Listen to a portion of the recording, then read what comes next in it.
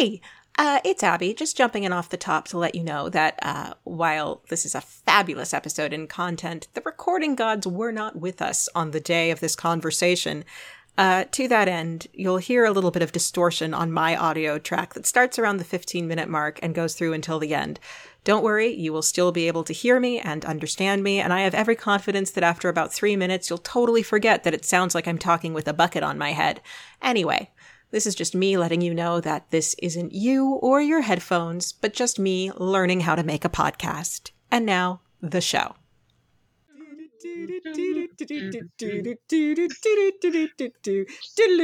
I was recording the last 5 seconds of that, just FYI. I'm here for it. I'm here for it. I will let you know that I just realized that I have like about 9 pages of notes.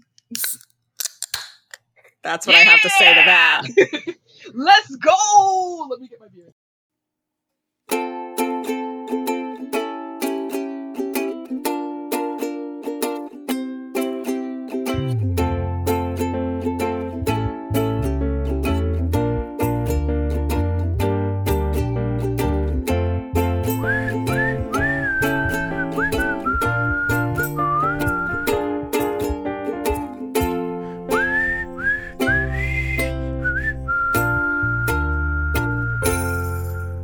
Hello, and welcome to Cringe Benefits, the podcast that's all about your favorite things from childhood and your grown-up reservations about them.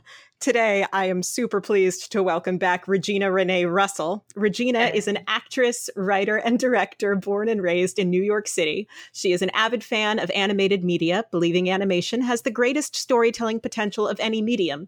This is why she intensely scrutinizes animated media, especially media intended for children, and not just because she is an only child who is left with her own thoughts and lots of VHS tapes. Regina Renee Russell, how very much do you do? I do well. I'm excited to dive into what this is. I am so excited. You have no idea. Listeners, you have no idea. I was like, hey, Regina, do you want to come back and talk about like that one movie you mentioned to me 2 weeks ago? And Regina said, Abby, I have a list of 15 movies. And she wrote me a list with like paragraphs next to it. And guys, she also wrote down where I could stream the movie in case I needed help finding it. This movie was on that list, and it was the standout for reasons that will hopefully become abundantly obvious. But Regina, actually, before I ask you about this movie, I want to start by asking you, who was your favorite Disney princess growing up? Belle. Yeah, hard agree. But why? I know why I love Belle, but tell me why you love Belle. Okay, so one is very funny because when I was younger, my VHS tape of Beauty and the Beast broke. So I didn't grow up watching Beauty and the Beast, but Beauty and the Beast was my dad's favorite. And my dad would always say, like, you're like Belle, like, you're always reading and, you got a brain on you and everything. It's like, that's who you should be. Like, if you got to be like somebody, be like her. Right. Mm-hmm. And then when it reached 2001 and they re-released it as the special edition DVD, we all freaked out in my house. And then I spent every waking day of my life for about 2 years watching Beauty and the Beast at least. Yes. Because I was making up for lost time. And in watching Beauty and the Beast as an 11-year-old or a 10-year-old, what I realized was, okay, I get her. I get feeling out of place. I get feeling like this isn't it for me. Like even when you grow up in a place as magical as New York City, depending on where you live and the circumstances inside your house, sometimes you're like, this isn't it for me. I want to see other things. Like I want to know what it's like somewhere else. And then when you come back, sometimes you can appreciate what you have. But it's like, it's the want to go somewhere else. And it instilled in me this very strong need to judge people by their actions, not by what they look like, and to like actively mistrust someone who's like bringing on the front of, yes, I'm very good looking and aren't I charming and doesn't everybody love me? Oh, you don't love me? Well, I'm gonna try really hard to change that, girl. It's like, Please stop, sir. Oh man. It made you look out for Gastons in the world wherever you might find them. Oh yeah. When you combine that with the 1-2 punch of Hunchback of Notre Dame, you get really, it's a very interesting lesson that I took from it, which was, don't trust somebody just on how they look, and don't trust somebody just based on what their job is or their position of authority is. And I am very happy that those are 2 lessons that I've taken into my life. And Belle exemplifies part of that, and Esmeralda exemplifies the other part of that. But and she's not a princess. I mean, listen, if the 1995 Alfonso Cuarón movie taught me anything I carry through the rest of my life, it's that all women are princesses, even if they're not pretty or rich or smart. I used to be able to quote that whole speech.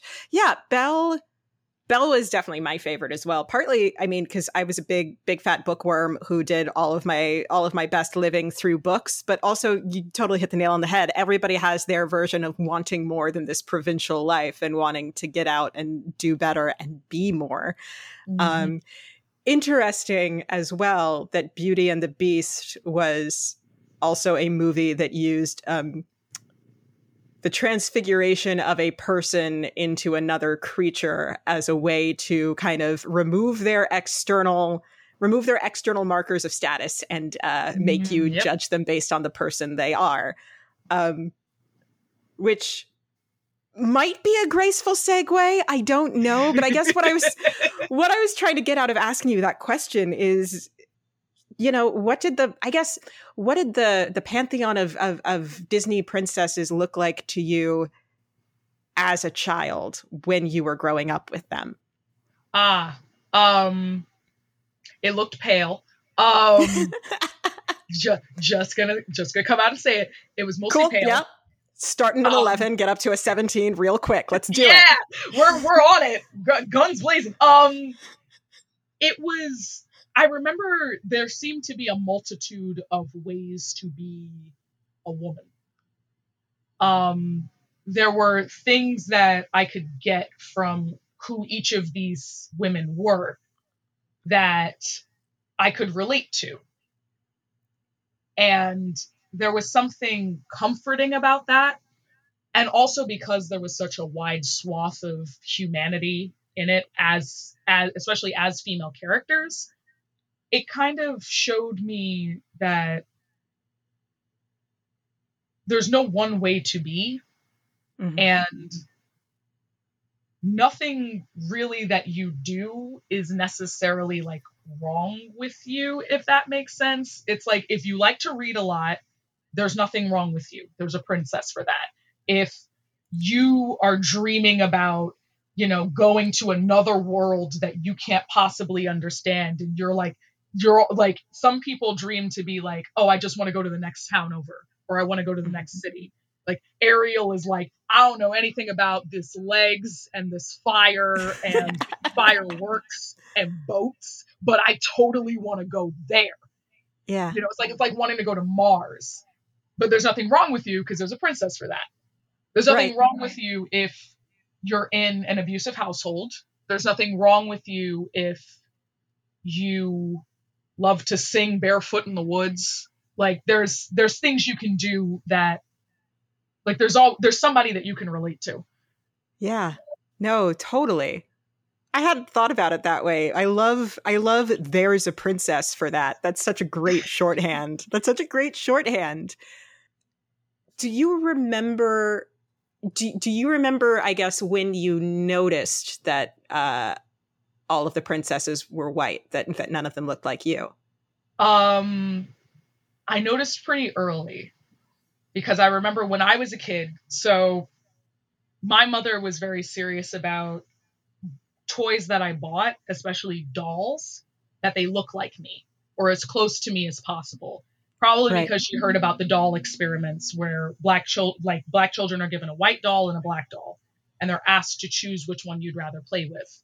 And almost every time, like I think it was 98% of the time, it was found that even the black children would choose the white doll, and they would ask them, what do you see when you see this black doll? And they'd say, oh, it's ugly, it's poor, I don't want to play with that. The white doll is prettier, the white doll is more valuable, right?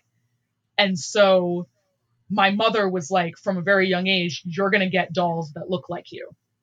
Which in the 90s happened to be easy because a little while before they had just started doing like the Barbie doll in every shade. Right.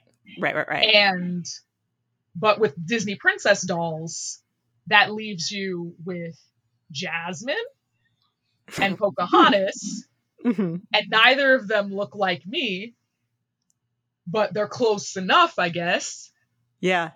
And then Esmeralda comes out, and I remember, oh my God, Esmeralda was on everything when I was kid. I had the backpack, the socks, the doll that you got at Burger King. Like yeah. I had all of it, and it was, and it was fascinating to try and find like what parts of me were in these women, not necessarily just in terms of personality, but in terms of like heritage. I'm like, oh, okay, so Esmeralda is what we call Romani. They call Gypsy in the movie. What I don't know what that means. It seems to be a catch-all for like a wide swath of type of person. So I guess I could be that. Am I that? Well, no, because she has like, her hair is thick and it's curly, but it still seems like you can like comb it. So like maybe not. And then her eyes are green. So maybe not. And then like, excuse me, my mother said like, oh, we might have Native American in our family. So I was like, oh, Pocahontas, maybe. Not, well, okay, she's too tall and her hair is so long and so straight. Like I had a complex for the longest time. I was like, I want long, straight hair because Pocahontas has long, straight hair and she doesn't have to do anything with it. It just exists. No one has to spend 4 hours doing her hair. It just is, and it's pretty and everything. And like, she's so tall and she has such a cool face and all this stuff. And like, and Jasmine, I remember looking at Jasmine and being like, oh yeah, no, I don't look anything like her. I'm not really entirely like her. I've grown, like, although I've grown into seeing like the ways in which Jasmine has probably influenced my personality, but it's just a lot of trying to like find yourself in what you have and not seeing any of it. Like ultimately at the end of the day, realizing like I'm not like any of these people. So I just got to make do with what I've got in terms of who they are as people. How old were you when you heard that Princess and the Frog was in the works?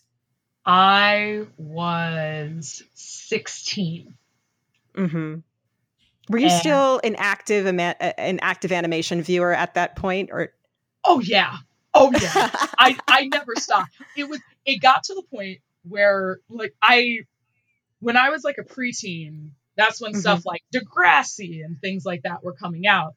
And I remember not wanting to bother with it, not only because As Told by Ginger was on, and it's basically the same thing, except it's animated, so clearly better. But also because I was like, I don't need, like, I was like, I don't want to deal with like real people. Like, I was like, I would much rather deal with this animated world that can say the same things and give the same lessons while also being really creative to look at. So I was deep into animation still when I heard Princess and the Frog was coming out. I was dedicated. So that was like gold star good news for you. Oh yeah, I was beyond excited. I could tell which one I was more excited about, but one of the things that I was really excited about was that they said, oh, it's going to be 2D, traditional hand-drawn animation. I freaked out. I was like, yes. Totally. Someone listen. All these years of praying since 2004, when Home on the Range came out, have finally paid off. I am getting what I need. And she's Black. This is Christmas. Like, yeah, totally hardcore. I mean, I actually never saw Home on the Range. What? I don't even think I've heard of Home. Your face. I don't think I'd heard of Home on the Range until I was researching for this podcast, and it was like the first hand-drawn animation since Home on the Range. And the fact that I don't know what Home on the Range is probably explains why they stopped doing 2D animation for a while. Well, it's complicated. There's some hostile takeover stuff in there, as well as like, okay, the hand-drawn animation department isn't really doing as well. And then Shrek came out and everybody was like, oh my God, this must be the future. And all of the 2D animators are like, maybe we should stick to what we know until we can get to a place where we can do Shrek, or it's like Shrek level stuff. And they're like, well, let's just, it was really, really complicated, but all of this is happening around the same time that from Emperor's New Groove all the way to Home on the Range is a lot of complicated Disney higher up politics that are happening, which is trickling down into affecting the animation department. And then once Home on the Range came out, now you get a situation where they're like, oh, scrap the 2D animation thing. It's dead. Nobody wants to do it. So all of which is to say, so you were 16 when you heard about Princess and the Frog, that it was in the works. It was probably like almost a year away at that point. Indeed. And how much faith did you like? I guess what was your what was your expectation of Princess and the Frog? Well, I heard it was happening. Then I heard what they were planning to do with it, which at first Tiana's name was supposed to be Maddie. Yeah, I read about all this. Yeah, when you look it up, it says like it sounds too close to Mammy, and that's why everybody had a problem with it, which probably is partially true. But also Maddie was a name that was frequently given to slave women, so everybody was like, maybe not that one. Maybe choose something, I don't know, African. Like there's not a whole continent of people with names you could choose from. And then I heard that they wanted her to be a chambermaid, which was really like the thing that like I was like, oh no, don't do that. And I remember at the time when I was in high school, there were like white girls who would be like, oh, I don't understand what the big deal is. Like, you know, Cinderella's a chambermaid and Snow White's a chambermaid. And at the time, I didn't have the words to articulate how that's not the same. All I could say is that it's not the same thing.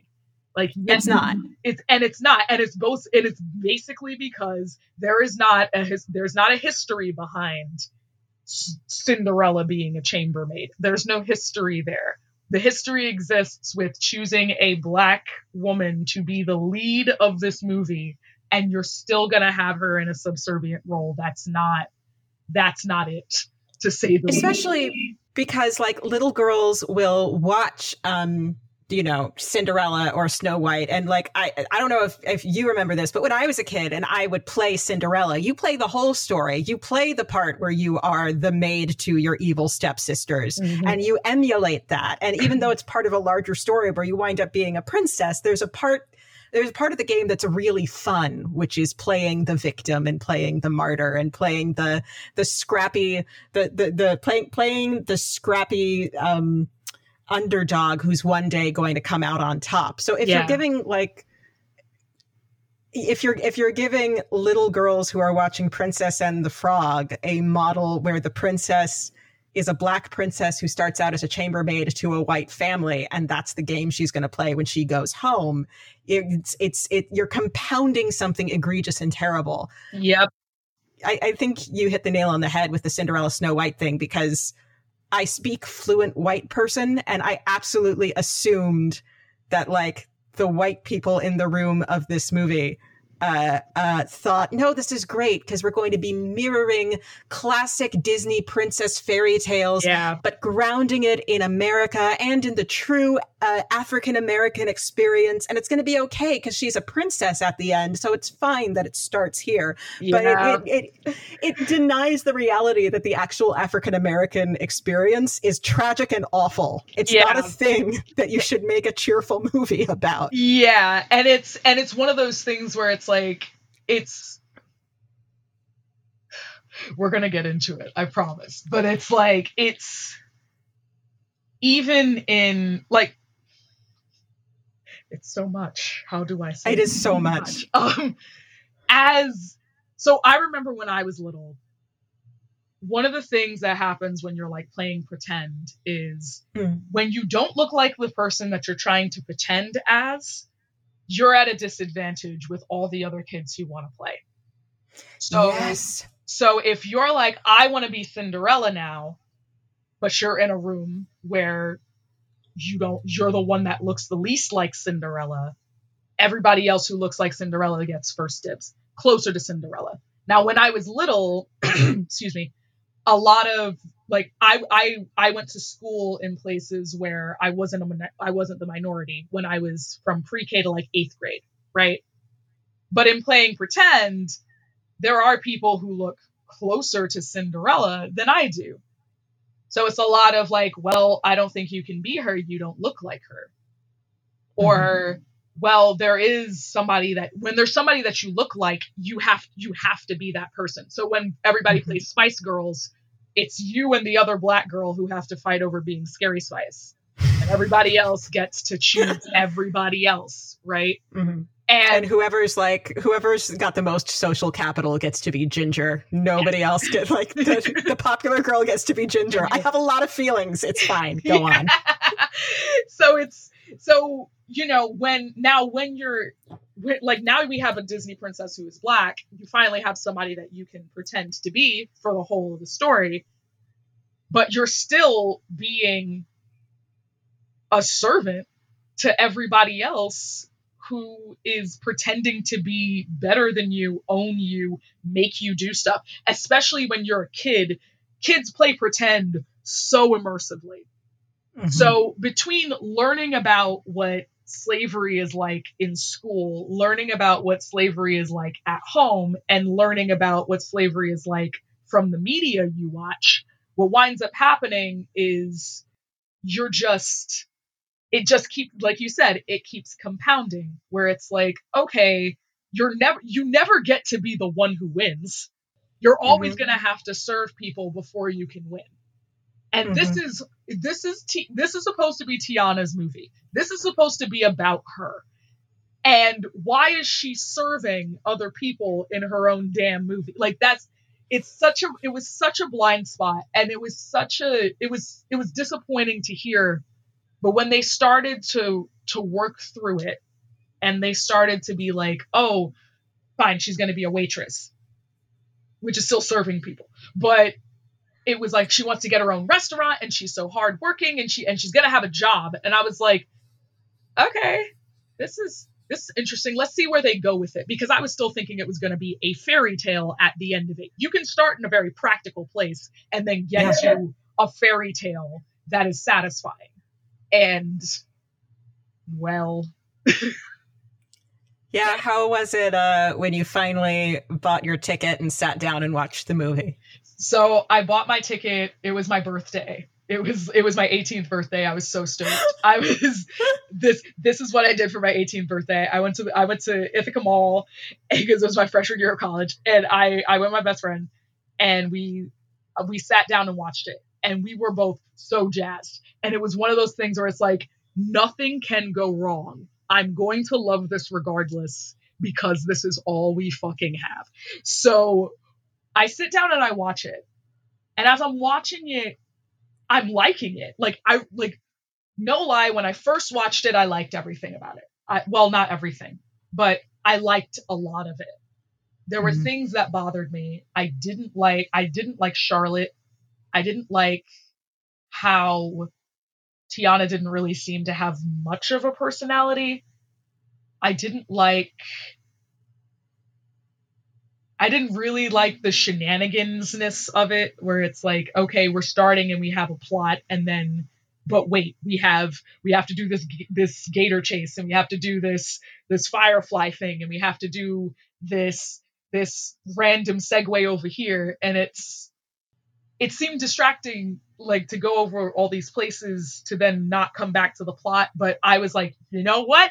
It was fine, and I'll defend it to my grave. And now that I've had time to step back from it, I'm like, it was really, really disappointing. And I think I knew it when I watched it, but I didn't want to admit it because, one, there's a stress that comes when you're underrepresented. If you critique the representation you have, oftentimes the next argument is, well, we don't have to do it. Mm-hmm. You know, you'll notice that there hasn't been a Black princess since, but I've grown in my journey, and I've realized that it's like, if they're going to think that anyway, mm-hmm. if they're not gonna learn, and they're not gonna take away something meaningful from it to the point where they try it again, then you might as well critique the thing because it's fucked up and wrong. Yeah. Yeah. What an abusive fucking narrative that is. I mean, that like white dominated mainstream media will give you something so lacking, and you're afraid to complain about it because it's all you have. Like, that just fucking sucks. Yeah. You know, I mean, I'm embarrassed to admit that when I saw this movie, so I'm a couple of years older than you, so I was 20 when it came out, and my personal excitement was, yes, another 2D animated princess movie, because computer animation is great, but like 2D animation is my childhood, nostalgia, a good old fashioned Disney musical. I'm here for it. Yep. And you know, I was kind of an idiot when I was 20, but I was still politically liberal in broad strokes. I was not as informed and woke as I am now. I will say that. So I was like, I knew enough to be excited and on board that there was going to be a Black princess. Finally, this is awesome. When I watched it, the feelings that I had were, this makes me uncomfortable and I can't tell why. And part of what made me uncomfortable is it's just like not dramaturgically, like if you take out the racial elements somehow, it's just not dramaturgically a great movie. It just like the story doesn't hang together. It doesn't make sense. And the music isn't that great. I mean, there are some bops, but like none of them advance the story. So that's a problem. Yeah. That I could hang my hat on. The thing I couldn't hang my hat on was like, this feels racist and weird, but I don't know enough to know how it is. And the other thing that I assumed naively is maybe this is okay because surely Disney would not make a movie like this without some Black creatives on board. Right?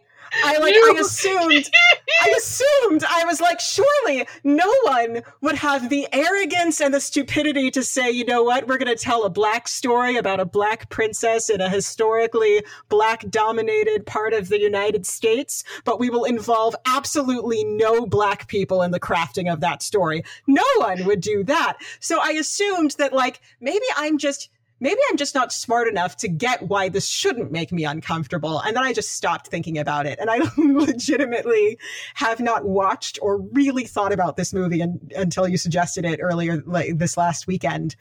And when you told me it was an all-white creative team, watching the movie became a completely different, aggressively uncomfortable experience. Yeah. Here's the thing.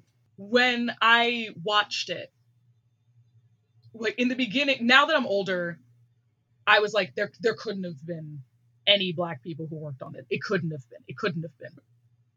And I was like, okay, just so that I'm not talking out of my ass, let's look at who was on the story team, right? So I wrote down everyone's name and I Googled them to see if I could get a picture. There are 7, 8, 9, 10, 11, 12, 13, 14, 15, 16, 17, 18, 19, 20, 21. There are about 21 people on the story team for this movie. Of those 21, 3 are women at all. Only one is a woman of color. She is Asian. And of these 21 people, 1 is black. There is 1 black screenwriter. The screenwriters for the movie were Clements and Musker, the makers who were like, the makers of the Great Mouse Detective, directors of Great Mouse Detective and Treasure Planet and Little Mermaid, all that jazz, and Rob Edwards, who is the 1 black guy. So out of these 21 people who are responsible for the story that we're telling, 1 of them is actually black, and another 1 is a woman of color, but only 3 are women at all. So, yeah, it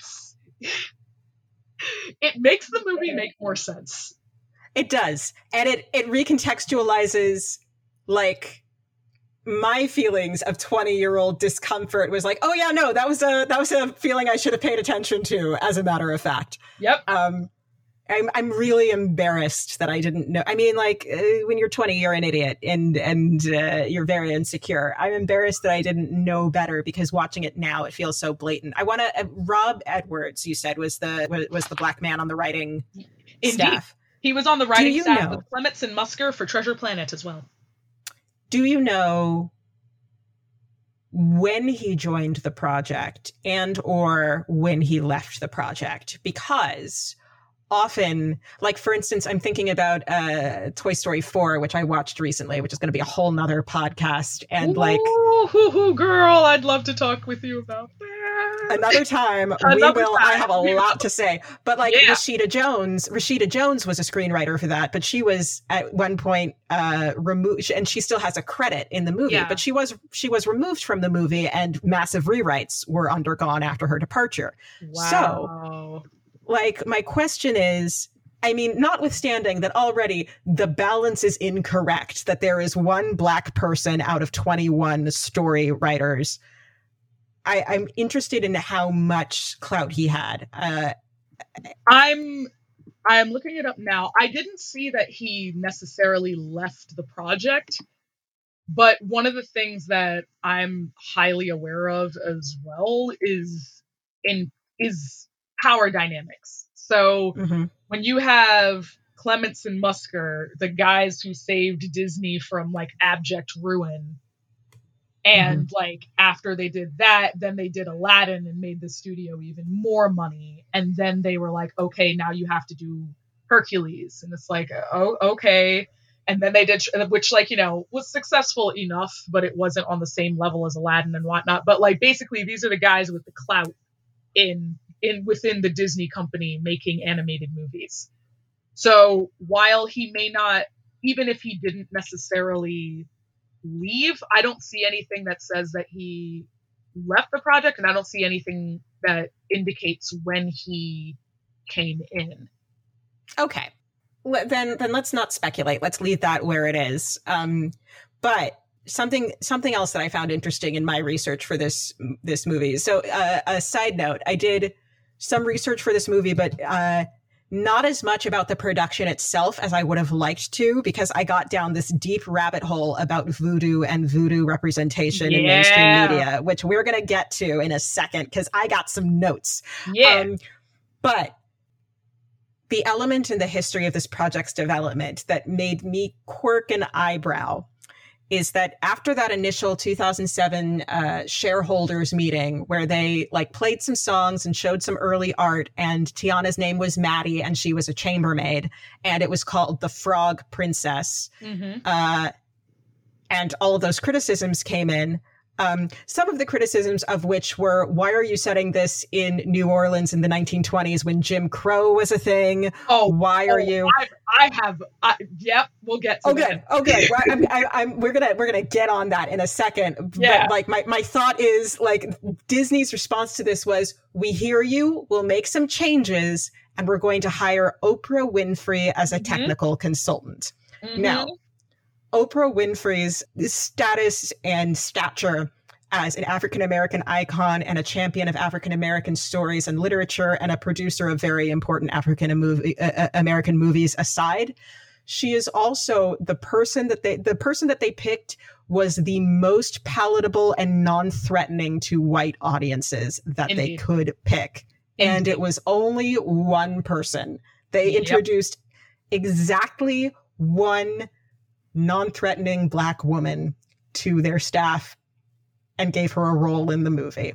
And that feels very calculated to me. Mm-hmm. It also feels calculated, and it also feels like I also wonder how much they were going to listen to her anyway. Because yes, she's Oprah, but for like the title is vague. It sounds like one of those titles that someone gives you that can mean anything that they want it to mean. And also, I don't know how much power she has. Like, does she have the right of refusal? Can she tell people like, hey, you're messing up, you can't do this? Hey, you need to change everything about this story?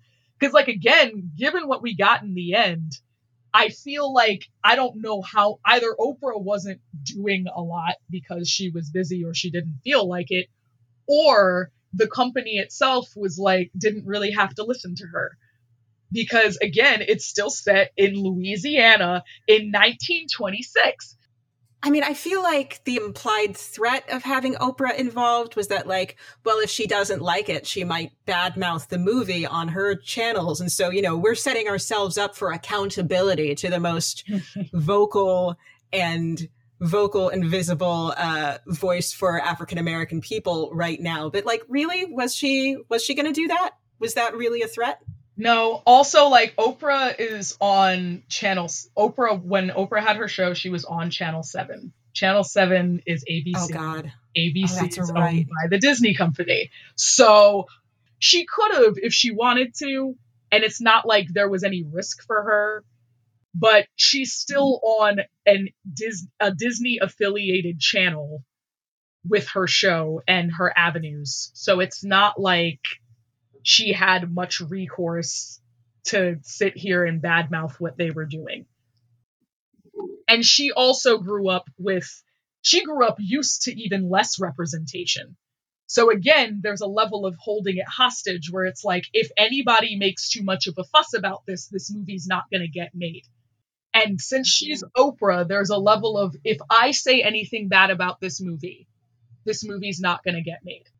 So she probably, like, anything that she saw, she could have, like, speculation, allegedly. She could have very well just kept her mouth shut because she knows her influence and she knows how important this movie is. Right. And she doesn't want to do anything to jeopardize it getting made. Totally. This podcast is sponsored in part by Audible. Confession, I have had a full-on case of reader's block pretty much continuously since March of 2020. On top of that, after a full day of working from home, complete with Zoom calls, sound editing, spreadsheets, graphic editing, and hours of staring at my computer, the idea of relaxing by staring at another screen doesn't sound relaxing. Lucky for me, I can find the perfect entertainment and escape through Audible. With thousands of titles spanning audiobooks, theatrical recordings, guided meditations, and more, Audible has something for pretty much any mood and any moment I might find myself in. Listeners of this podcast can get a free 30-day trial, meaning 1 free credit to spend however you'd like, by going to audibletrial.com/cringebenefits today. For a fanciful escape from the world outside your window, I recommend you check out Spinning Silver by Naomi Novik. It's a Eastern European take on traditional Germanic fairy tales, but with some badass heroines who aren't afraid to get fucking angry. Seriously, it is wonderful. Again, that's audibletrial.com/cringebenefits to start your free trial today. Well, so we've talked about like the expectations going in. We've talked about the production side. Before we unpack the cringe, Regina, it would be my privilege and pleasure if you would please tell me the plot of The Princess and the Frog. Excuse me one moment. Yep, both of us need a drink. Wow, drink my beer. All right, let's do it. Okay, so tell me a story. Once upon a time, there was a little girl named Tiana, and Tiana's mom worked for this white family, making dresses for her spoiled white friend named Charlotte. Is Charlotte her friend because they actually had a chance to get to know each other and develop a bond outside of, I don't know, servitude of her mother to her best friend's father? No. But Tiana has to be there while her mom is there because someone has to watch the kids. So Tiana and Charlotte are friends in big quotation marks. Mm-hmm. And Tiana and her family live on the poor side of town. So, and like, you know, the black side of town that they have to like commute to on, I believe it's the trolley. They sit in the back seat of the streetcar, by the way. They sit in the back seat of the streetcar. They do that. That's a thing that happens. That's the thing that happens. Yeah. So I didn't even realize that happened. Oh, I wrote it down. And I circled it. My stress is so high. So her dad has this dream of opening a restaurant. And he encourages Tiana to cook as well. She's a little old girl. And, like, you know, she's, like, helping him make gumbo. And they share it with everybody who lives in their neighborhood. And his whole thing is that food brings people together from all walks of life. And that's what I want to do with my restaurant. I want people to come to eat my food. And then Tiana's like, our food, Daddy. And it's like, you're right, our food. And so the Evening Star is out, and Tiana's like, oh, Charlotte's fairy tale books say that, like, when you make a wish on the star, it's sure to come true. And her dad tells her, yes, that's true, and you wish on your stars and you dream, but you have to chip in with hard work to make your dreams come true. And promise me that you'll never, ever lose sight of what's really important. So Tiana grows up. Her father passes away. It seems like he passed away in World War I, but she's still fighting to get this restaurant. So she has all these coffee cans where she saved all of her tips in order to be able to save up to get this restaurant. And she's doing clearly back-to-back shifts at different restaurants across the city in order to be able to save up for this sugar mill that is abandoned and you can buy it. And so she works at this restaurant as an adult, and her white friend, in quotation marks, Charlotte, breezes in and talks about how this prince is coming to town from this made-up country called Maldonia. And he's staying at her house, and Charlotte is the one who's so obsessed with, like, wishing on stars and having, you know, fairy tale dreams and this whole thing, and she's, like, determined to get this man. And it's worth pointing out that the reason he's staying at their house is because, like, her father is the richest man in town. Like, yes. Charlotte is not just a rich white girl, she is the rich white girl. The richest of rich white girls. And like, also, like, Naveen comes over to America because he's broke. His parents have cut him off. He was going around spending money, being a cad in Maldonia. And they send him away, and they're like, you either got to get a job, you got to figure it out. So the plan that he develops is either marry a rich girl or get a job. You don't want to get a job, so it's marry a rich girl. Charlotte's the ticket. So, and Charlotte's perfectly fine with that, and she says so. So Tiana says, like, well, quickest way to a man's heart is to his stomach. Remember that as a joke. Charlotte then decides, oh, I'm going to throw my dad's money at you now so that you can cook for me at this party I'm having, best friend. Ugh. But Tiana's like, oh crap, now I can get my restaurant. There's paper money in front of me. It's made very clear that Tiana's had, like, she collects coins for her restaurant. Now she has paper money. And she's like, I'm going to buy the sugar bill. I'm going to turn it into a restaurant. It's happening. I'm almost there. It's so close. Smash cut to, well, not smash cut. It's more of a crossfade. But anyway. Meanwhile, Naveen is, like, in New Orleans because he loves jazz and he's still trying to cut up and he's still trying to go out and he's flirting with the young women. And then he runs into Dr. Facilier, who is the only one who calls himself Dr. Facilier. Side note, everybody else calls him the Shadow Man. Ugh. And he's shown in the beginning of the movie doing quote unquote voodoo, where people will ask him for something and he'll take their money and give them what they want, but it may not work out the way that they needed it to work out. He basically grants monkey's paw wishes, where he'll give you what you wanted with a whole bunch of unintended consequences. A theme to which I will return throughout this episode is, what the fuck is his deal? What does he want? Why is he? Why? Go on. Oh my God, yes. A spectacular. He's voiced by Keith David, National Treasure Keith David, aka most people will know him as Goliath in Gargoyles. Oh my God.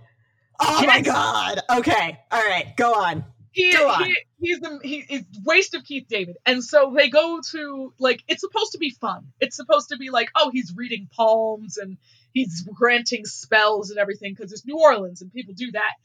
And so they go into his parlor. Who's they? Naveen, and who's the prince who visited from the made-up country. Right. And Lawrence, his manservant. And Lawrence is clearly shown to be very put upon. He's like Cogsworth. He's like old white British. He's the old white British manservant who can't believe that he's out here babysitting this nonsense prince. Yeah, this grossly irresponsible, I would be such a better ruler if someone let me do it. Put a pin in that. Put a pin in that. And so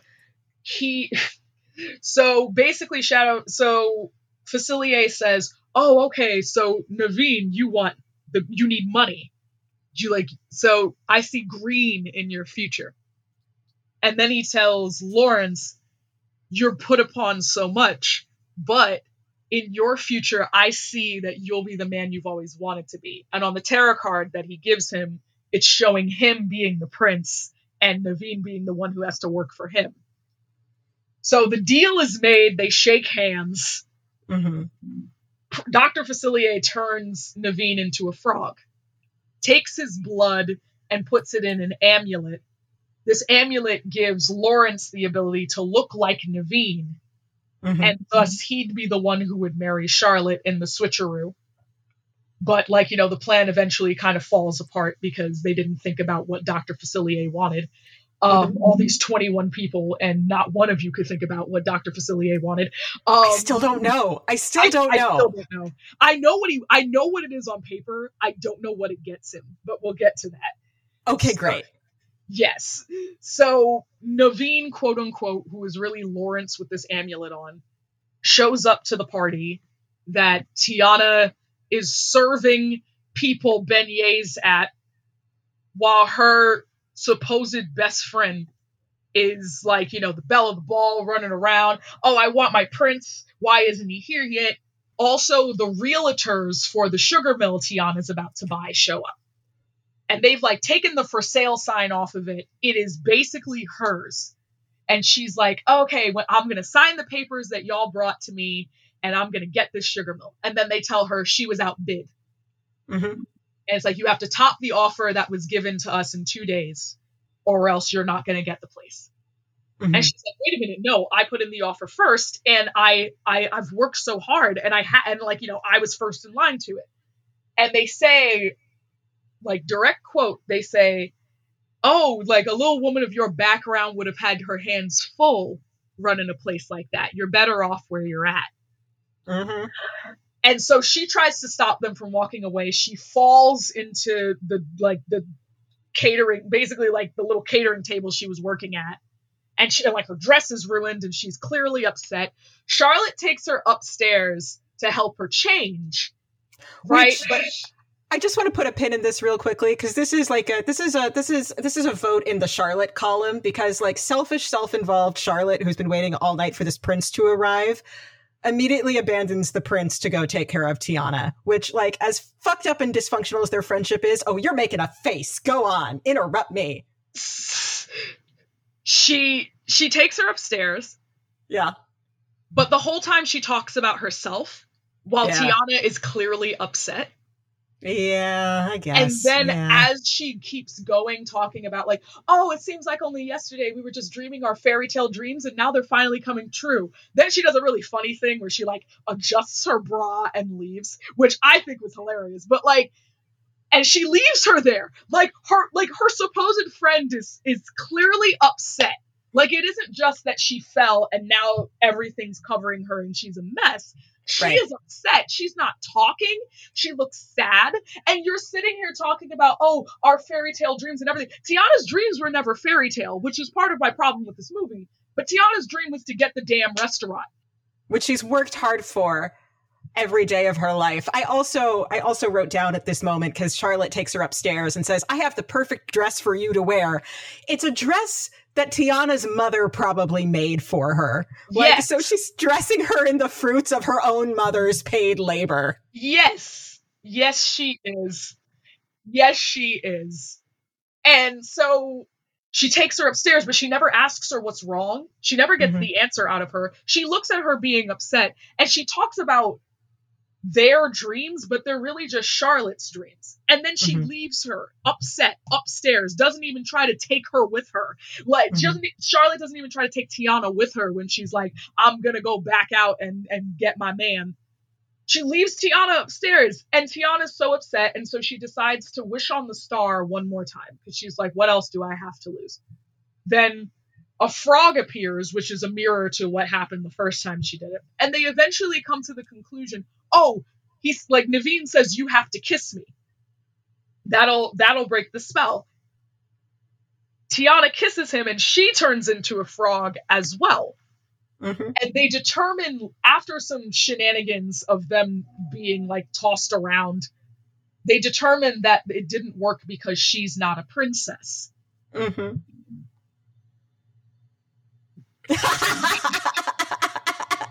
America's not a monarchy, so I don't know why. And it's a costume party that he got invited to. So I don't know, I don't know what he thought.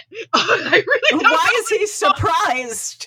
But also, in the middle of this argument that they're having in the middle of the swamp about how she lied, she's not a princess, she's just a waitress, it also comes out that he was just planning to marry Charlotte for her money. And so now Tiana's stuck with this total asshole. Total asshole. But like, they try to make it, like, they have this weird opportunistic thing that happens where Naveen says, oh, if you kiss me and turn me into a prince, I have a lot of money. So I'd be able to, like, surely there's something that you want. And I'd be able, like, if you kiss me, I can that's right. The whole reason she kisses him is because he promises to buy her restaurant if she does. And so then she finds out that she wouldn't have gotten the restaurant because he doesn't have the money. And then the deal becomes, listen, we both become human. I will marry your friend Charlotte. And then once I have Charlotte's money, I'll use that for your restaurant. Yeah. And then again, the plot gets into like loose flailing shenanigans where they run into a jazz trumpet playing crocodile named Lewis, who tells them that there is a voodoo witch doctor lady who lives in the swamp that he can take them to, who would be able to reverse the spell that Facilier did. And he leads them in the wrong direction after a non-furthering anything, highly uncomfortable, for me, musical number called When We're Human. And they go in the wrong direction and meet the best character in the movie, little firefly named Ray. He's Cajun. He's voiced by Jim Cummings, voice acting icon. And Ray takes them in the correct direction. They meet Mama Odie. Mama Odie tells them gives them screenwriting 101, where she says, what you want is not necessarily what you need. And you need to figure out what you need and ignore what you want, because you have to dig deeper into yourself to find what you need instead of what you want. But also, isn't like dig a little deeper the you're sure to do impossible things if you follow your heart song of this movie? Because like, that's not what they actually end up doing. it like has no bearing on the resolution of the plot. And also, like, I don't know what dig a little deeper actually means in this context. If somebody told me, interesting about your interpersonal problems, Abby, maybe if you dug a little deeper, they would resolve. Like, dig deeper into me, dig deeper into the other person, dig deeper into, like, the socio-political climate in which we are. I feel like they get it with Naveen. Because nobody develops character in this movie unless they say it out loud. Naveen thinks he needs money. He wants money. He wants, like, to keep having his Casanova lifestyle that he had back home, just in America. He thinks he needs money, but what Mama Odie literally says is, like, she says, money ain't got no soul. Money ain't got no heart. All you need is some self-control, and you'll make yourself a brand new start. So it's a combination of dig a little deeper into the circumstances around you. What else could you want out here? And also is dig a little deeper inside yourself. Realize what you want deeper inside yourself. And she says, maybe love will grant you peace of mind. Right? Meaning, and like, his arc is one of the clearest ones in the movie, if his not the clearest one in the movie.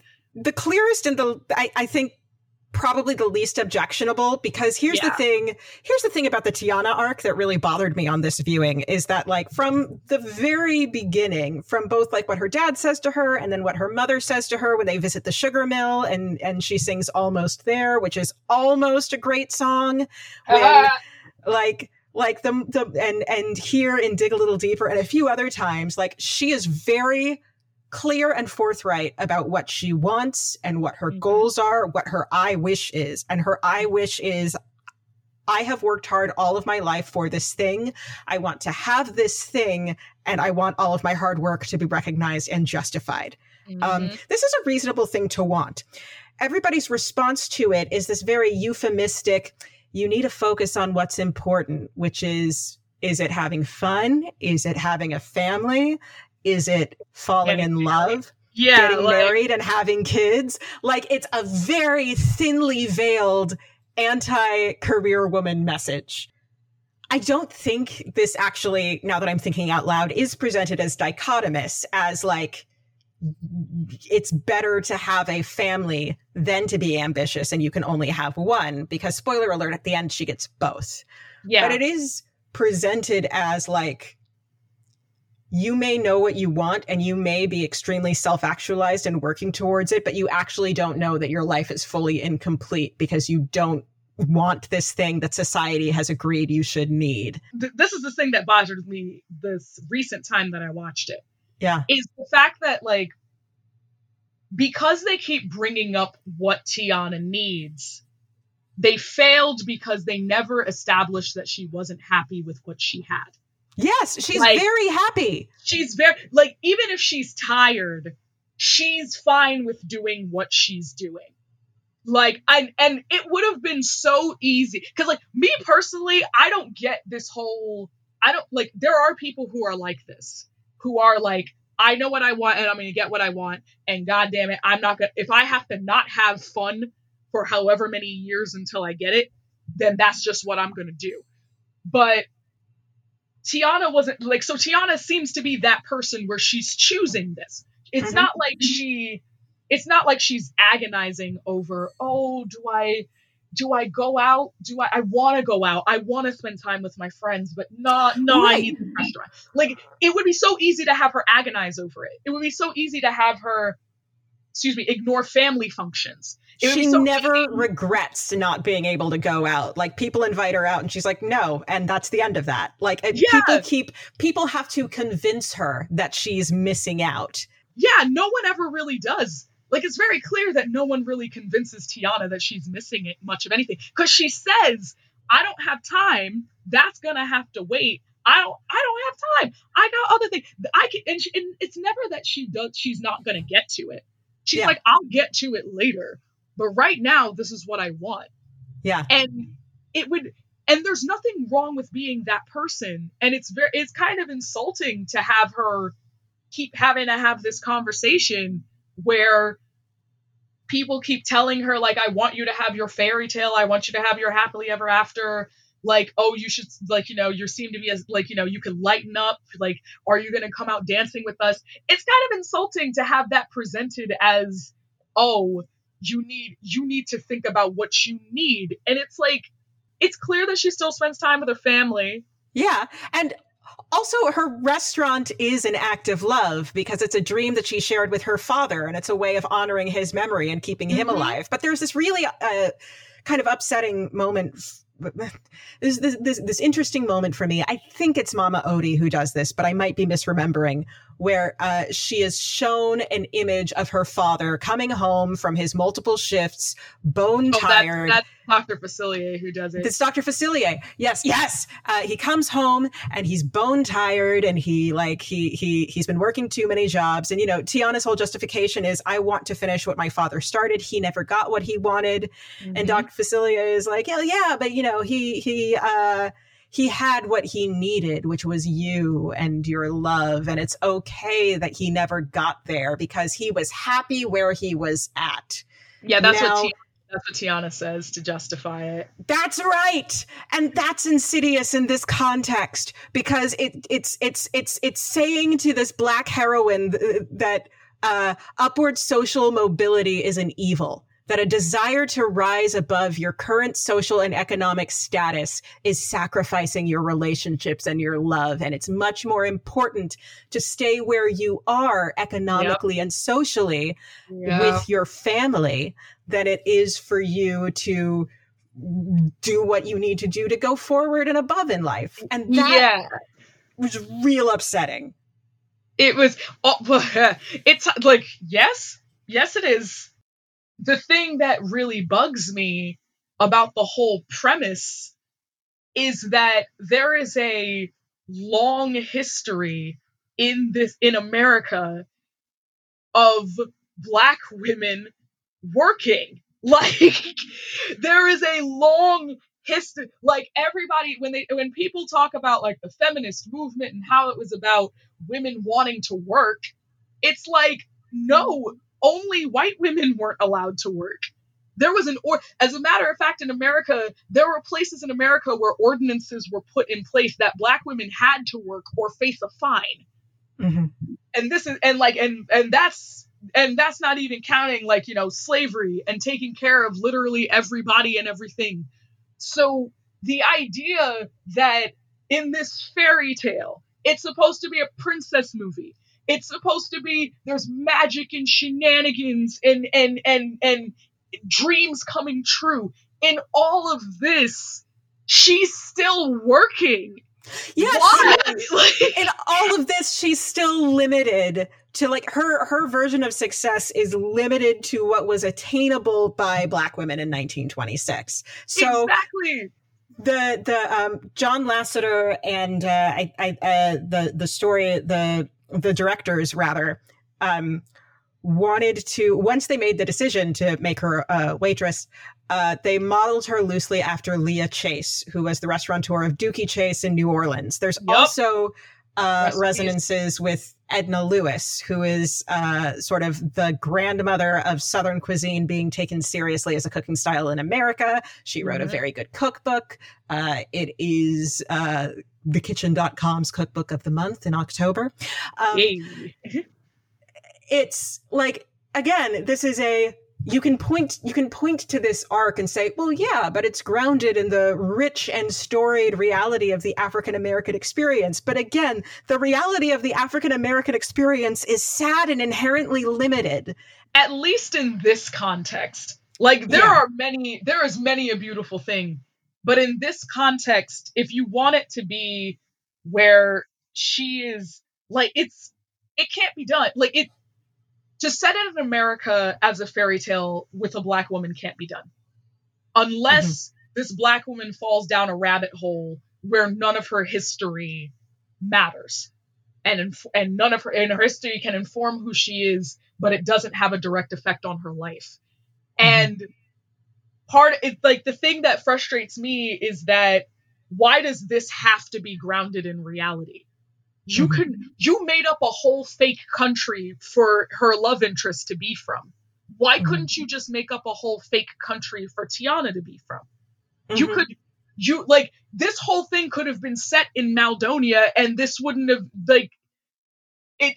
Why? Like, why does it have? Like, I understand you like jazz, and that's cute, but also, you like jazz, you wanted a jazz soundtrack, so you hired Randy Newman to compose it. Now, let me be clear. I speak fluent white person, and I really like Randy Newman. And Randy Newman did, in fact, in my limited research, grow up in or near New Orleans, and he does play in a jazz style. But if you are going to write a movie that is supposed to be about the Black experience, it is true that the experience of an inherently Black musical form being appropriated by white musicians is a true one, but it's also not one you should celebrate by having Randy Newman compose your soundtrack. Yep, and especially when most of the score sounds a lot like Toy Story. It's he's got a style. He's got a recognizable style. Part of why he was brought on is John Lasseter was the executive producer of this one. John Lasseter, who was like the godfather of Pixar until Me Too happened to him. Yeah, man. Oh, come on, my dude. It's disappointing. It's disappointing all around, but like, it's just that's my grand frustration with this movie is why does this princess have to be practical? Like I understand, like I'm sure that none of these people who made this movie and came up with the concept for this movie, I'm sure none of them intentionally meant to do this. But everybody is raised in America being taught certain things about Black people. And one of the things that people are taught consciously and subconsciously, explicitly and subliminally, is that Black women exist to work. We are so hardworking and so strong. And to be explicit, I am a Black woman for podcasters who can't see my face. And it's like there's the stereotype of Black women being so strong and so independent, and we don't need no man, and I neck rolling and finger snapping and the rest of it.